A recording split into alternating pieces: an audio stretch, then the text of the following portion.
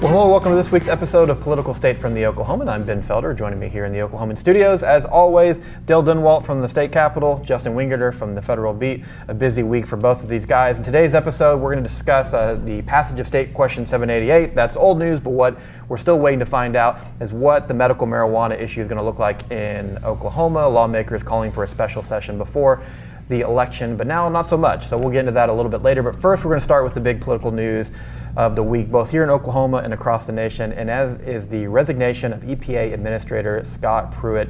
And Justin, this was like Pruitt as EPA Administrator under President Trump made so much sense from the very beginning. I mean, this was a guy, I mean, if you were a supporter of Trump's policies, it was just a natural selection for Trump to make. Pruitt, former Attorney General of Oklahoma, spent his career fighting the EPA. Now you have a president who wants to deregulate everything, roll back environmental regulations, and here you have the guy that has been trying to do that. And by all accounts, he's been somewhat successful at his job, right? Sure. I mean, policy-wise, it still makes sense. He's still the right fit for EPA Administrator under Trump. I mean, if you're following Trump's agenda. So yeah, I mean, obviously it was not the policies that hurt him. Yeah, I mean, and now the new guys coming in, and they're going to continue to run the Pruitt playbook, so to speak. Sure. It wasn't his job performance that brought him down. It was like everything else. And we don't really have. I marked up some things in your story today, and we don't have time to go through like all of the scandals that were pegged on Pruitt. I mean, they range from cushy relationships with lobbyists, trying to, deals on homes, both here in Oklahoma City and a condo in DC, trying to get a job for his wife, having his staff members, try to hunt down a job for his wife, tickets to ball games. I mean, the list goes on. I mean, it became very easy for Trump critics to say, hey, Mr. President, you want to drain the swamp. It starts with Pruitt, and I guess the pressure was too much. Pruitt resigns. Yeah, I mean, yesterday was a day that we've been waiting for. And we've been anticipating, let me say, for probably 2 months. I mean, I think every reporter in the state probably had a story ready to go that said he resigned because it looked that way for months. And anyone who follows politics and follows political scandals knew this was going to get the best of him. It was just a matter of when. And it was frankly surprising that it took this long. Yeah, and a lot of Republican lawmakers continue to defend him, continue to support the work he was doing at the EPA. Right. But even his biggest supporters still had some issues with how he's conducting himself. I mean, even earlier this week, Senator Inhofe, who's been a big supporter of Pruitt, you wrote about this last week, but this week he reaffirmed that, hey, I looked at some of the specific allegations, I don't buy them, but probably hasn't used the best judgment in the past, and we'll have to see what happens. Yeah, and the president has said some things along those lines as well. So you could see the support for him crumbling. The last month or so, you've seen some of his staff members, the ones who went from Oklahoma to Washington with him, are kind of the diehard believers, the true believers in the Pruitt way of doing things. Even they were starting to peel off, take other jobs, come back to Oklahoma, things like that. So the signs were just all there. I think we all saw this coming for probably a month or two, and eventually it happened yesterday. Yeah, and you look back at Pruitt's political career, and we'll talk about whether or not it's over or not, but there's some speculation that it may not be. But even during Attorney General, this was a guy, Dale, you probably recall this. This was a guy that liked to enlarge his footprint. The AG's budget increased under him. He grew the office. This was, went to the EPA offices. Put in a soundproof phone booth, flew first class. This was a guy that kind of, I don't know the right way to say it, but without being diplomatic, but liked nice things around him, liked to enlarge his space, and it seems like it maybe kind of finally caught up to him in DC. Sure.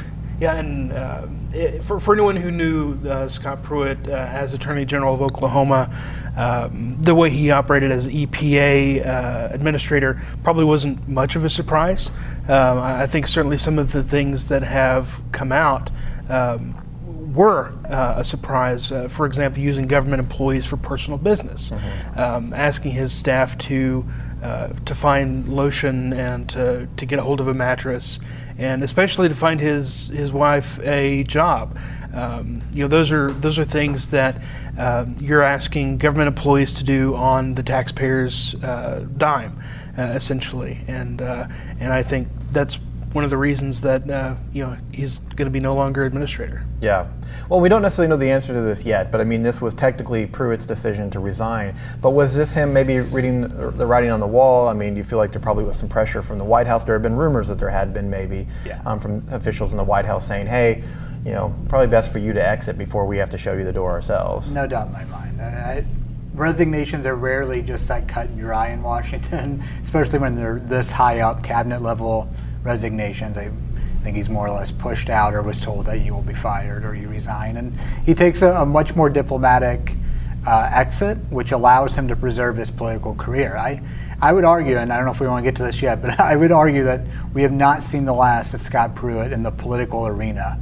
And because he resigned yesterday with a compliment from the president, in his tweet and in a statement from the White House, very complimentary of Pruitt, I think he allows himself to remain in politics if he wants to. And my guess, an ambitious guy like Scott Pruitt does. Yeah, and so maybe exiting at this point is a chance to save that opportunity for later. I mean, it's different to resign and claim I was attacked by the liberal media and get a blessing from the president on your way out the door versus waiting a few more months and then either being fired or worse. I mean, if there's some kind of, a congressional investigation that finds some, proof of wrongdoing. I mean, this is a chance, maybe this was his chance to pull the ejector cord and still have a political career, which a lot of people suspect may be running for Senator Inhofe's seat in a couple of years if he chooses not to run? Yeah, I mean, that's the seat that's been talked about. I mean, first of all, Inhofe says that he's, so far, is still going to run. I mean, he hasn't made any kind of official announcement yet, but he also hasn't indicated he's retiring. So that is a whole nother issue. First of all, I mean, it's not a given that Jim Inhofe is leaving in 2020 or in January of 2021, because he may very well give it another go.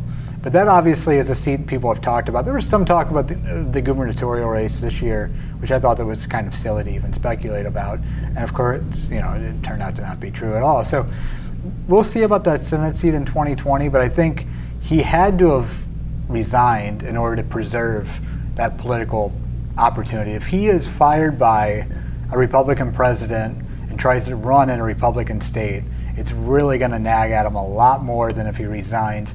Here he just says, I went to Washington, we deregulated, we did all these things that Oklahomans love.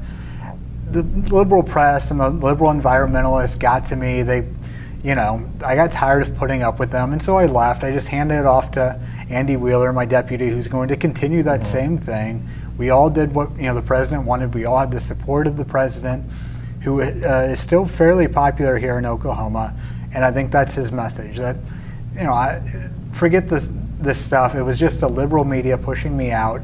It was liberal environmentalists who hated me from day one, and that I think that's his message. Yeah, well, I mean, and there's a little bit of truth to that. I mean, he from day one, he was despised by environmental groups. Oh, sure. I mean, this was a big reversal for the EPA, and that was kind of the point. I mean, they put someone in that was going to shake things up, and shake things up that he did. If Pruitt comes back, though, are Oklahomans gonna support him, do you think? I think so. I think he still has a message that resonates with Oklahoma voters. And it's very evident that Oklahomans support President Trump, and the two align very closely politically, both in their policies and their message. Yeah. And I think that's very important. Well, what I am wondering about, what I'm curious about, is that Scott Pruitt has a history of being in charge at the Attorney General's office and at the EPA. If he were to run for senator, he wouldn't be in charge of really anything except for his own office. Yep. So is Senate something that he really wants? It would give him a pedestal to espouse his views, but would it give him any ability to make any changes? I mean, he's not going to be a committee chairman right away. He'd be lucky to be committee vice chair, but is Senate something that you can see him realistically wanting? That's a big question. You're right. I mean, that's a very different, being in a legislature is very different than being an executive in any way. You don't have that sort of command, and you don't have as many people reporting to you that he's accustomed to having. You're right. It's a big question. I think so, because I think he wants to remain in politics, and I mean, unless you wait for governor in 2024, which is a long break in politics, you usually don't want to be out of office for that long. I don't know. That's a big question. And of course, if a Republican wins the gubernatorial seat, 2022, excuse me, then you'd probably run again then too. So boy, I think he's going to want to run for something, and I think that's going to most likely be a Senate seat or a legislative seat of some sort, either federal or state. Yeah, and you wonder how eager he is to go back to D.C. But once again, I mean, this may be the only path that he has to elected office right here. And you say he's used to being in charge. And now not only, but he's not going to be in charge for a while now. I mean, now he's going to be kind of out of the spotlight, and he's not going to be an elected official or a government official for the first time in a long time. And it'll be interesting to see how he kind of embraces that. You'd have to think that there are a lot of positions that he could probably land on. I mean, we've talked about this before, just the variety of different organizations and trades. I mean, he's definitely been a friend to oil and gas. We know some of the criticism that he received from environmentalists. So, I don't think you worry that he's going to land on his feet. But that path back to a political career is pretty narrow and not guaranteed. And Dale, you said that you feel like Oklahomans would support him. I mean, once again, when you look back at his policies and the things that he did, I mean, this was something that a lot of Oklahomans support, or at least a majority of really conservative voters support. And I remember right after the election going to places like Elk City, where one of the things that made them, residents of Elk City, the biggest supporters of Trump, that he had already announced that Pruitt was going to be his EPA administrator. And for them, they saw that as, not just having an ally in the EPA, but somebody who was going to actually open the faucet, so to speak, for their business. So I don't think, politically speaking, that he comes back to a state where conservative voters that are at odds with him. The question is, are they going to be turned off by a lot of these scandals? But as you said, they still continue. Most voters continue to support President Trump, who's not immune to scandal himself. Well, the line is that even in his resignation letter is that he was persecuted by media, that there was never-ending stories about all these. I don't think he said one way or the other whether any of the allegations are true. I don't know, maybe no. Yeah. He still has that to fall back on. Anytime, if he's in a town hall and he's talking to voters, someone may stand up and say, "Well, what about this?" And he'll say, "That's just the liberal media," right? But these are well-researched stories that no one has been able to disprove yet. So, do voters care about that? Do voters care about what's in the New York Times? What Maggie Haberman is reporting, or whoever is covering the Pruitt beat on the national level? Do they actually care about that, or do they naturally put that aside? Because it's been the mantra of the Trump administration since he first decided he was going to run for office. Yeah, well, you make a good point, because I remember, I think it was last year, there was a big story in the New York Times, a front page story, a spread inside about Pruitt and his close relationship with Devon Energy. Yeah. And I remember it was interesting to me to see the response from people. Of course, a lot of people saw, well, this proves that he's in bed with oil and gas, and he can't be trusted to run the EPA. There were a lot of people in Oklahoma who read that and say, that's exactly why we want him there. We want someone in there who is a supporter of the industries that are most important to us. And so, not to play, armchair psychiatrist too much, but I almost wonder if one of the first criticism that Pruitt really had going to DC was that he was too close to the energy sector. That there were stories that he had, they sent him a letter, he put his name on it and sent it out, that kind of thing. Well, in his mind, I don't think he saw a problem with that. And for a lot of voters, they didn't see a problem with that. They wanted an attorney general that was supportive of business and supportive of the energy sector. When he went to DC to be in charge of the EPA, they wanted someone who had that close relationship with energy companies. In fact, many employees of energy companies said, we don't feel like we've had a seat at the table under the Obama administration. So I wonder if Pruitt going in is saying, hey, these scandals, this is just the national media having a negative opinion about something that actually my supporters back home appreciate. Now, it gets a little different when you start talking about some of the other scandals that come out, and I wonder if maybe he just continued to feel, kind of play that persecuted card. And obviously he did, as you said, with his resignation letter. Yeah, his closeness to energy is not what cost him his job. And what did cost him his job is a harder sell to your average Oklahoma voter, especially some of the spending. Some of the spending that was frivolous or over the top by some people's standards plays really well in an ad. Say you're in a GOP runoff with Scott Pruitt, and those ads are going to show he spent, $20 $1,200 on a dozen pens or ink pens or whatever it was. And I mean, it'll just be a running tally of those things. Because you go to your average Oklahoma farmer, rancher, someone living in the city even, and that sort of spending doesn't make a lot of sense. Those of us who balance a checkbook don't look at that and say that seems over the top, that seems unusual, why did he do that? And it makes that stuff I think is going to come up a lot. And it's harder for Pruitt to defend that stuff. He will always fall back on policy because a majority of Oklahomans agree with him on policy. But that other stuff, some of the frivolous spending and some of the use of, alleged use at least, of his employees for personal gain, is a harder sell with Oklahoma voters. Yeah, and you talk about running for statewide office, and whether that's the Senate or something else, who knows? And a lot can change over the next few years, obviously. But I think about the GOP primary for governor this year that we just got done with, or had the primary vote a couple weeks ago. Of the big three candidates, who's the one that Pruitt reminds you of the most? And I don't, and he probably wouldn't like the comparison. I don't mean it because of the scandals, but Todd Lamb. I mean, a government insider, and Todd Lamb, the lieutenant governor.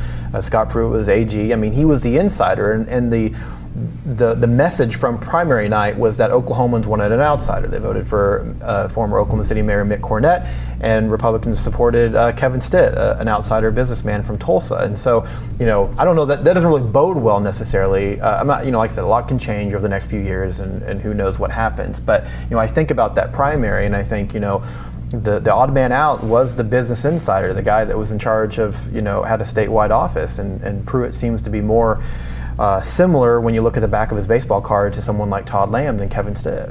Yeah, but he's going to run like Stitt, and he's going to run like an outsider, and he's going to claim that he was so much of an outsider that he got to Washington and they wouldn't put up with him, and he had to come back home where he loves it here in Oklahoma, because in Washington he just couldn't do it. He couldn't put up with the swamp. And I think that's the way he's going to frame that. Hey, you should run some campaigns. Yeah. Pat McFerrin, hire me. Yeah. Well, it's going to be interesting to watch. Like you said, I don't think we've seen the last of Pruitt. I think it's interesting reading a lot of these stories on the national scene. It's almost like, well, goodbye, Mr. Pruitt. This is the end of him. But it'll be interesting to watch what his career looks like here in Oklahoma going forward. The one reason he wouldn't run, I think, and talking with people who know him the last month or so, would be his family. His family has increasingly been in the headlines. His wife, as Dale mentioned, as we've mentioned with some of the controversies involving her, and even his daughter and her ability to get into UVA, University of Virginia, and there was some controversy there too. He really hated that, and talking with his aides, it drove him crazy when his family was in the headlines. Like most politicians, and most politicians know that they have a thick skin, and they have to have a thick skin because people are going to come after them. They hate when people perceived to have come after their family. I could see him not running to keep them out of the headlines, because I know it's driven him crazy the last month or so as members of his family have been in the newspapers and on cable news. So that would be the one thing I would say could deter him from running. If he doesn't run, I could see it being for that reason. Yeah, no, it's a great point. I mean, and all because he had a plan to maybe seek elected office again doesn't mean things don't go according to plan, and it doesn't seem like they're going according to plan for Pruitt right now. And like I said, I don't think he's going to have trouble landing on his feet if he's looking for a good job. I mean, hey, a former EPA administrator who probably still has pretty close ties with the administration and EPA leadership. I mean, if you're an energy sector organization or company, I mean, he may be someone you want to outright hire or hire as a consultant. Once again, I mean, it's important to note the EPA is not changing. I mean, right now, I mean, if you're an environmentalist, you probably celebrated, last night, but you're not waking. 5 minutes. Yeah, but you're not waking up this morning feeling a lot more comfortable about things. And one other thing to consider, it's kind of changing direction a little bit, but you've got Scott Pruitt coming back home to Oklahoma. You have Todd Lamb now without a job. Say Drew Edmondson wins this gubernatorial race in November, and we have 4 years of Drew Edmondson. Who's the front runner for the Republican nomination if no one steps up from the legislature? You've got two political powerhouses who have a lot of experience running an office, Pruitt and Lamb. Are they going to try to slug it out in 4 years? I hate to be talking about that so soon, especially when we haven't even elected the next governor. Well, and obviously we know that an Edmondson election victory, it would go against the odds. I mean, it would, but and we'll talk more about November obviously as we get closer. I think this may be a closer race than people think. So I don't think it's laughable to theorize what an Edmondson governor would look like. But when you were saying this scenario in my mind, I'm thinking, if you're an Oklahoma Democrat, would you take Edmondson now, knowing that he may face Pruitt in 4 years, and Pruitt could become, because if a Republican wins in November, I mean, there's no chance that Pruitt, I say no chance, but it becomes more unlikely that Pruitt ever runs for governor and becomes governor, because then he would essentially have to wait 8 more years, and maybe he's willing to do that. But 4 years, that's not as long. Start your own foundation and. Yeah. So So if you're a Democrat in Oklahoma, would you risk Pruitt? I mean, if you're someone who despised Pruitt, would you risk That's too academic of a question. For 4 years of a Democrat I don't think that anyone would vote for Stitt or Cornette over Edmondson just to avoid. No, I don't think so either. I don't think so either. But you bring a good point that if this is an election that Edmondson wins, that you have two political, it's something you powerhouses. And I say powerhouses because these are two guys that you expect can probably still raise a lot of money. Yeah. Lamb and Pruitt. Yeah. Some of the biggest donors in the state are big fans. The only thing that Lamb has to do is go back to his supporters, his donors, and say, look at the political situation that we were in. That's why I lost. It wasn't because you didn't give me enough money. It's because voters wanted something different. The voters were wonky that year or something like that. And that's how he gets back into it. Yeah, well, it's definitely kind of a different election year. Yeah. It's still shaping out. So obviously we'll continue to follow the going-ons of Mr. Pruitt as he returns from Washington to see what's next for him. But speaking of election year, Oklahomans, as we've talked about, passed medical marijuana, State Question 788. It's happening before the election. Lawmakers, the governor, a lot of Republican lawmakers are saying, this state question is too loosely worded. There's going to be all this confusion. College students will be growing marijuana in their dorm rooms. We're going to have a special session if this passes to try to clear up some of this stuff. It passes, and the governor says, never mind, I don't think we need a special session. Now it is some of the medical marijuana advocates who are asking for a special session. The medical marijuana industry. Now I want to make a distinction here between the advocates and the industry, because the advocates are the ones who put in the initial work, who wrote the law, put it on the ballot, got the signatures and everything. And it was only the last year or so maybe that the industry, or the prospective industry here in Oklahoma, came in and put money behind the election. And so you have a law that was written by advocates and implementation and regulation supported by the industry. And that's where you're seeing this conflict, because the industry feels like the law that the advocates wrote and got onto the ballot isn't enough, that there isn't much there. It's being called like a skeleton of a law. Obviously, you don't want too much in the law because it's easier to change regulations. They can drill down more. You don't want the statute book filled up with descriptions of medical testing.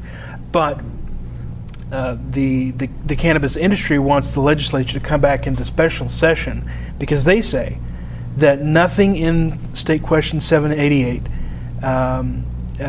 can give the Oklahoma Health Department, who's writing the rules, the ability to do some of the things they're trying to do with these emergency rules.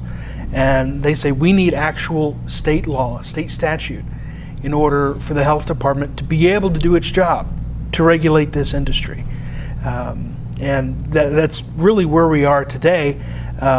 Still, the governor and the legislature say that they don't want to come back into special session. If anything, they just kind of want to wait and see how it shapes out and try to address any issues in February. But this industry is saying we won't even have a functional medical marijuana industry in Oklahoma unless you do this now so that we can get started. Yeah. Well, I think it was your story today where Governor Fallon had said, calling a special session, we're not going to be able to get anything done quickly, which is just kind of, we've kind of become pros at special sessions as of late, not necessarily getting a lot of things done during those special sessions. But Fallon's saying, hey, if you're expecting me to call the legislature together and move quickly to get a lot of laws passed, she said it's not realistic. And whether it's realistic or not, the industry says it's something that needs to happen because their concern is that some of the rules being written by the health department and that are going to be considered next week could be subject to litigation. And once you sort of pop a hole in that balloon, it's possible that everything gets put on hold. If the health department can't effectively regulate the industry, there's not going to be anything that they can do. And secondly, the industry says that the health department isn't going to have the infrastructure in place to process all the applications from patients and from retailers, from producers, distributors. There just isn't the infrastructure in place, and it's going to really backlog the system as they go forward.